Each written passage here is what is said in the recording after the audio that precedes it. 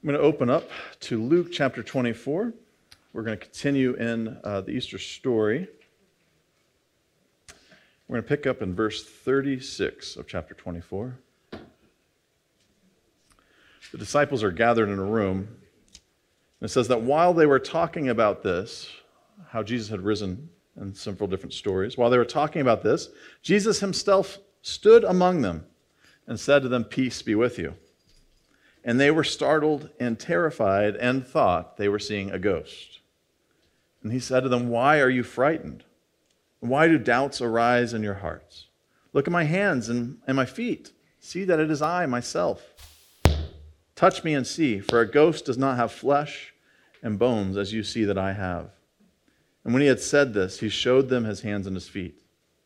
And while in their joy they were disbelieving and still wondering, he said to them, "Have you anything here to eat?" And they gave him a piece of broiled fish, and he took it and ate it in their presence. The word of the Lord. We have been working through a series about writing your own headlines. We've been talking about the fact that, it's common for Christians to call the gospel, right? The word gospel means good news. And so we are celebrating that there is good news, and yet we recognize that not all of us quite share good news practically in our everyday lives. Sometimes the stories we tell are the ones of failure, of disappointment, of loss, of emptiness. And there's a lot of reason that happens. We look around us, things aren't as we would like them to be. We gripe because the news sources that we watch tend to have things that are not as uplifting or as hopeful as we would like them to be, but we do the very same things. And so we've been walking through Luke chapter 24, where the disciples are trying to make sense of what on earth happened with Jesus' death and resurrection. And so we are still in the midst of that original Easter Sunday, where they've had a busy day. It started with sadness, started with some women who were trying to bury Jesus' body properly. Finally, the Sabbath is over. We're going to go prepare him, embalm him, and then his body is gone. Like, why are you still antagonizing us? Where have you taken our Lord? What did you do to his body? Where is it? And they eventually start having different occurrences of seeing Jesus. Mary Magdalene gets to see him in the story. We find the road to Emmaus. These disciples are on this journey, and they're talking to someone. They don't know who they're talking to, and it's actually Jesus. And when they realize it's Jesus, they go and share that with the other disciples. And they say, "Hey, Peter also has a story." And they're talking about that when we arrive at the story that we read this morning. And I think there's a few very good tips, very good opportunities for us to learn from this story about what is it for us to share good news with those around us. And so in this story, the very first thing that's really, really helpful to not just take in and hear, but live out, is you should talk about someone like they're in the room with you. The disciples, thankfully, are telling good things about Jesus when Jesus shows up in their midst. But it's really kind of comical almost in the story. They're talking about Jesus showing up to them, and then Jesus himself stood among them and said, "Peace be with you." And they were startled and terrified and thought they had saw a ghost. If you've ever been talking about somebody and then they just popped behind your shoulder, you know the feeling of, "Oh my goodness, how long have you been there? What did you hear? What do you think about me?" And it's kind of natural because no matter what, when you're talking to somebody, you always try to contextualize the things that you say. And you're very careful about the framing and you're careful about what their thoughts and feelings are. And when they're not in the room, you don't feel like you have to put as much of the guard up. And you just feel like you're talking freely. And then they startle you. Like, "Oh no, what did I just say? Let's see, I was saying this, that. Okay." And so I love that Jesus just shows up and just does a common greeting. Say, "Hey, peace be with you." Now, I think the Gospels enjoy playing with that of like, let's take this literally, this greeting that everybody uses. But this is him just saying, "Hey, what's up? Hey, good morning. Hey, good evening. How's it going?" Just a common greeting, and it just startles them. Like, "Oh my goodness, who is this?" And they're also wondering, because he just appears, is he a ghost? Like, how did he even get in here? Did somebody let him in? Did you hear the door? I didn't hear the door. And so we should conduct ourselves in the story. It's a good thing. This time the disciples didn't mess up too badly. They've got some other things they're working through in this text. But it's not bad-mouthing that Jesus arrives to. And that's a good tip of advice. You should probably live your life in such a way that if that person walks in the room on you, that you will never feel embarrassed or ashamed or sad or regretful, because your word about somebody, whether they're there or not, is not something to be ashamed of. And so what kind of language, what kind of news are we sharing about people in our lives? And I'm sure there's people in here who've either walked in or have overheard or read a note. If you're thinking about like school years, people writing notes and passing it along and somebody else catching it and reading it. If you see, somebody that's shared their DM, shared their text messages, we want to be people that you're not going to be embarrassed when what you say about someone comes to light. Now, I realize there's one challenge, like sidestep to this conversation, which is I think we live in a time where people are unafraid and unabashedly just saying awful things about people, right? Whether they're in the room or not. And it gets taken as a sense of, isn't this person really brave? Isn't this person so amazing? They just say what they think. Isn't it just great that they just let these things fly out of their mouth? And if you want to read Scripture and pay attention to what it talks about the tongue and our speech, that is not a biblical conception to say that being harsh, being, ill-willed in our speech, being hateful, those kinds of things aren't celebrated at the freedom of your mouth. The Bible says you need to learn how to control your mouth, and that the mouth shows what's going on the inside. And so what is it to be people who actually speak from a place that wants what's good for each other, who wants what's life-giving for those around us, whether people are in the room or not? This principle is really kind of hit over our heads in academic life, because it was an easy thing for, let's say, freshmen going into writing classes in college. And you're supposed to write on a topic, write on a point of view. And the easy low-hanging fruit is to pick apart the things you think are the weakest part of someone's ideas. The things that are oh, this is just outrageous. And just pick apart that stuff. And there's a fallacy called attacking a straw man, where it's not even the low-hanging fruit of things they actually believe or say. It's what you think about the things that they say. And so you put the worst version of someone up and you attack the worst version of them and say, isn't my position so great? Aren't I so smart, so good? And so one of the things you're trained to do is write as if that person that you're writing about actually shows up in the room. And you're like, yes, you have actually taught what I think. And now we can disagree, but don't disagree with something that's not true about me. Speak honestly of me and my position. And so maybe today might be a day where you think about, how do I talk about other people? Now that can be your friends, your family, coworkers, neighbors. Oh no, people on a different side of political ideas as me. How do I talk about those people? Do I talk about them in a way that I would be startled if they showed up in the room at the same time as I am in there? And so Jesus startles the disciples showing up, and they're like, this guy has to be a ghost. How on earth did he get here? And the next thing that we should be okay with, if we want to be sharing good news, is we have to be willing to investigate good news. Something that's interesting that happens in this text is Jesus asks them, why are you frightened? He says, why do doubts arise in your hearts? And he has to say, why do doubts arise in your hearts? Because nobody offered them out loud. People were thinking to themselves, what on earth is going on here? Who is this Jesus? I guess he's just a ghost. What's going on?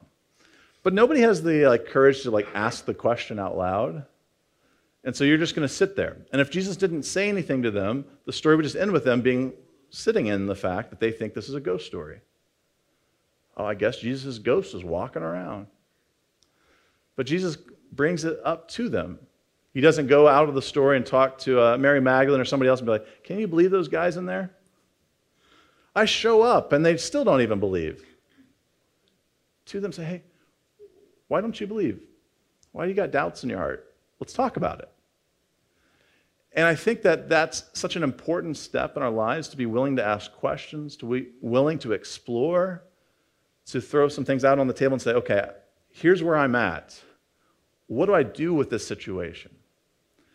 And so Jesus offers for them the ability for them to explore, ask questions. It's okay to doubt. I'm not chastising you. I'm not belittling you. I'm not leaving the room and then doing those things. But I'm willing just to have a conversation. Let's talk through it. And I think that some people find that faith, they feel like they need to know and believe everything, and everything has to be nice and tidy. And if you don't feel nice and tidy about what you think about God, that you shouldn't go to church or shouldn't go pray or whatever it is. It's like, I got to go hide because I don't have all my faith that I think I should have. But Scripture is filled with so many people where it's okay. You doubted. All right, let's talk about it. If it's okay to doubt when Jesus is in the room standing in front of you and to work through that and process that, then it's surely okay for us to process it too. And so Jesus says, hey, why are you doubting in your hearts? And so some people maybe in the room, maybe your doubts aren't out loud, they've just been buried. And it's okay to bring those out, to ask questions. Say, hey, God, I don't understand this. Or to a friend, to someone else at church, to myself, to anybody, just say, can you help me process this? I'm having these questions and I'm not sure what to do with it. It's okay to bring those things out. And so we want to be people who talk in a way that we don't mind who else is in the room. They can come in. We're talking the same way. We want to be people who investigate what this good news is. Say, hey, here's the questions I have. Here's the doubts I have. And then I think the beautiful thing of this story is that Jesus invites people not to just get a lecture about something, but to experience it. If you want to share good news, let people experience it. It's so much more teaching than just talking abstractly about that thing. And so Jesus in the story, he invites them to experience him. Okay, you think I'm a ghost. How can I help you not think that I'm a ghost anymore? And so he says, look at my hands and my feet. Can you see me? See? That is me, myself. And maybe if you're the Emmaus Road disciples, you've already been kind of fooled. You didn't notice him earlier, and so you're like, okay, I'm paying more attention. All right, yep, that's Jesus. See, I've got hands and feet. Touch me and see. For a ghost doesn't have flesh and bones as you see that I have. So, okay, if you see me and you're still struggling with it, if you need to come touch, yep, I'm real. Come touch me. It's okay. Walk up. You've got these doubts. Walk all the way up to and touch. You might be afraid it's going to be ephemeral or something, like I'm going to touch through this or it's not going to be real. But take that leap of faith and reach out and touch and find that I'm not just a ghost. And I think that would feel like an appropriate ending spot for this exploration. We'd be like, okay, he offered that they could touch him. That's the end of the story. They don't think he's a ghost anymore. And I love that Jesus looks around and he sees that the people are joyful, but they were also still disbelieving and still wondering about it. And that feels really true to our lives. You've had moments where something felt real, and yet you still doubted after that.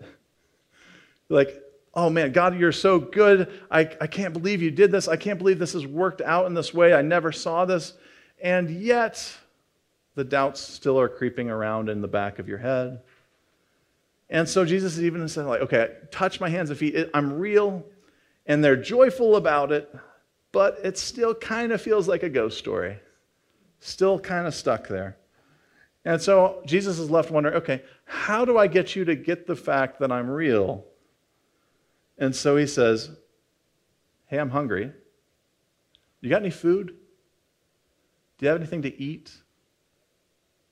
That's a question we ask so many times, I'm sure, of hey, I'm hungry. What is there to eat? He showed up and said, hey, peace be with you. Shalom. What's up? He said, hey, I got some food. You got any food? I'm hungry. And so they said, we've got some broiled fish. For some of you, you might love broiled fish. You're like, oh, wonderful. For some of you, maybe you're not a fish fan or whatever it is. You're like, all right, that's what we've got, broiled fish. I'm sure he enjoyed it. He was around a lot of fishermen. I'm sure they had a lot of fish. And so they gave him that piece of broiled fish, and he took it and he ate it. Do you need to see me eat something? Will that help you know that I'm real? It's like, all right, you could touch me, you could watch me, but I'm going to eat this fish and you're not going to see the fish anymore. Will that finally let that register for you, that I'm real, I'm here? And so Jesus allows them to experience the good news that he is risen. We talked about they were hoping that he would overthrow Rome, overthrow the oppressors, that he would make Israel great, that he would make them strong, make them powerful, send away Romans. And instead, he goes to a cross, dies, and is raised. And they have no idea what to do with that.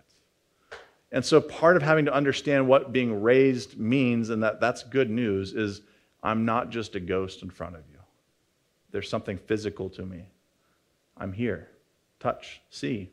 We can have a meal together. And the Emmaus disciples should have already known that. They had bread together earlier. But they're all struggling to say, okay, can resurrection be real? What does that mean? How is this good news?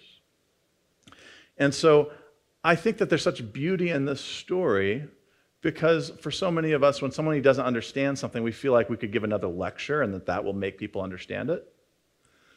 If you've ever been on social media and someone disagrees with your point of view, you feel like if I make one more comment, they're going to believe my position somehow. How well does that work out? It just doesn't. And I know that there are some people where it's like, hey, I've got to let you know, we can't talk about the subject anymore in this medium because there won't be any understanding. There's a difference between when you can show up and go have coffee together and go just talk to someone, see someone face to face, interact, see that they are real, where you can learn something from that interaction. And I think about on today when we celebrate mothers of all sorts, we think about people who didn't just tell kids or tell people they were mentoring in their life, didn't tell people about how to do something, but who also modeled doing something. Here's how you do this. And seeing somebody in their daily life kind of teach you how to do something. That there's something valuable in that experience. It's not just talking about good news, it's experiencing it. That's what's going to actually shape us and reshape us. And I know for a lot of people, faith becomes about being spiritual and we cut off physical world stuff. So people don't want to care about rituals or physical things that we do. It's only about the inside that matters. And then you also imagine that the only thing that matters is eternity and some sort of spiritual afterlife. And we really just start to downplay our physical selves. Even though God took clay, shaped us, breathed into us, that the biblical model is that our whole selves are valuable, are meaningful, are a part of who we are. And there's something valuable in saying our whole experience teaches. Our whole experience matters. It's not just our ideas, our thoughts, our spiritual selves. Our whole being is a part of this good news. And so on this day, I want to ask, are we living in ghost towns? Because, the disciples in the story, they feel like Jesus just being there is just a ghost. And we talk about ghost towns, these towns where it's kind of disappearing, right? What was once there is no longer. Suddenly it just starts emptying. Are we ghost towns? You might have heard me talk about the fact that in my experience of Jackson, I've heard at least 3 types of Jackson viewpoints. I'm sure there's more than 3, but 3 main ones that I see. There's one that has a historical memory of the kind of industries, the kind of businesses, the kinds of things that used to be in Jackson, where the vantage point is hard to see positivity in what has happened in the last several decades. Because it's like, I remember when, pick the name of the industry. And so there's sadness around what used to be and what is now. I can talk to some friends, some people of color who say, I don't really want to go back in time. And their recollection of Jackson and its history is one that they are more positive about what might be instead of going into the past. And then I also talked to some some younger folks, like the Jackson Young Professionals groups that put on the Mural Festival, who are like, we are a small city who has opportunity. Like, why don't we make something of this place? And who want to show people that it can be a beautiful place, that it can be a possibility place. And all of those things can be true of the experience of this place. And I was thinking about what makes a ghost town, what makes possibility beyond just being a ghost town. And I was thinking about, my wife and I went on a travel. We used to live in Atlanta, Georgia. Atlanta has a lot of travel sites. And if I were to ask you, what do you think were the top 3 most traveled to destination spots in Georgia? I've kind of said one out loud, Atlanta. Anybody have any ideas of what would be the next most traveled to spot of Georgia? Savannah. After Savannah is a really unexpected place. Helen, Georgia, up in the mountains of North Georgia, is a very, very tiny town, a town with a long history. They experienced in the 1800s, we talk about California and San Francisco and the 49ers and kind of the gold rush of California. Georgia had its own gold rush. And so there was this gold rush in this area of Helen, Georgia, and it boomed for a little while. And then the gold rush died down. And then it became timber. And like, we've got plenty of trees, let's get into the timber industry. And let's do some mining. But all of those industries ebbed and flowed and eventually kind of disappeared. And so in the late 1960s, a few folks got together in Helen. The town is like a population of like 500 or something like that. They said, what do we do to save our town? Like, the industries are all going away, what do we do? And they had the audacious idea to make it a German town and to make it a tourist destination. They completely redesigned their city. Every single building, the code changed, and they helped provide the economics for people to meet this code. But suddenly the entire town was shaped to look like a Bavarian village in the middle of, in Germany. And so all of the storefronts, all of the color codes for the outdoors, for the inside, they changed the names of streets, all of it to give a German feel, something that hadn't existed a few years earlier than that. And they became a little German town in North Georgia. And people showed up for it. People started coming and they enjoyed going and feeling like they were stepping into Germany and getting this weird travel experience in this tiny little town. And all these people bought into it. And within 10 years, the federal government sent people to them saying, what on earth did you do and how did you do it? Because we'd like to know how to revitalize small towns. And this little town of 500 people has the longest running Oktoberfest in the world. And it was a town that had other kinds of roots. Sure, there was some kinds of German roots, but it was not that thing. But they were able to tap into a part of their story and say that story can speak to somebody. And if we try and if we go all out, maybe somebody will appreciate who we are and will show up. So that when the main trade routes don't go through us, we will become a destination because we are trying to reach people. And it's such a beautiful thing because ghost towns aren't because there's just no people anymore. It's because the place is trying to find out how on earth do we become relevant. Because there still are relevant places, but how do we become relevant? And so I think if the good news is just a ghost story for us, it won't be good news that's relevant to anybody. Like if our faith is just something spiritual that has no physicality, has no effect on my life, it's just a nice thing to think about, a nice thing to have a little belief system around, but it doesn't do anything, it becomes dead. It becomes a ghost town. And so if the good news is just a ghost story to us, it won't be that the good news is irrelevant. It'll be that we are irrelevant. Because the good news still goes out. It still has a lot of power all on its own. But there's something beautiful about saying yes and being a part of turning that good news into an experience that people can interact with, People can see it lived out. And that's why we think there's such beauty in the church is not just about a worship service, it's not just about sermons or songs. It's a fullness beyond just this moment. It's how you live your life around at your homes and by your neighbors, with your friends, with your family. It's when we come together and we offer meals. It's when we offer hygiene product pantry supplies. It's when we have our blessing box out front. It's the whole experience so that people can see and say, there's something tangible here. There's something good here. What is that? And our job is to learn how to extend our hands and our feet and say, touch, it's fine. It's real. I know we live in a world where it seems like everything is falling apart and it's hard to believe in anything hopeful, but see, touch, there's actually some good news. And so if we want to move our lives and our stories from being a ghost story to being a good news story, we have to be willing to experience, to offer that experience to others, and to find how to bring that good news and relevance to the world around us.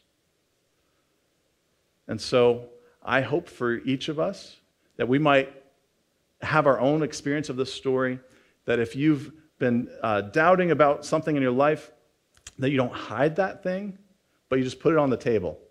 Think about the people in Helen, Georgia, if they had just kind of like, we're kind of shrinking, we don't know what to do, and they all thought it and felt it, but didn't want to say anything or try anything, nothing would have changed. So what in your life you need to set out on the table and say, God, I don't understand this. Can we talk about it? Maybe that's also with a friend, with a family member. But what do we put on the table to talk about? And then find some place to plug into your life where good news can be experienced, where somebody can show up and understand what your faith is through that moment. And so one of the things that we always invite people to is with our cafes on Wednesday nights, because we have so many volunteer opportunities and so many dinner opportunities, that's one of the places we just say, hey, if you want to know what good news looks like, just show up. And you get a little glimpse. And it's a little bit different every time. But show up and also extend that invite to some other people. Because you're not the only one who struggles with faith, with doubt. Others are too. And so think about them.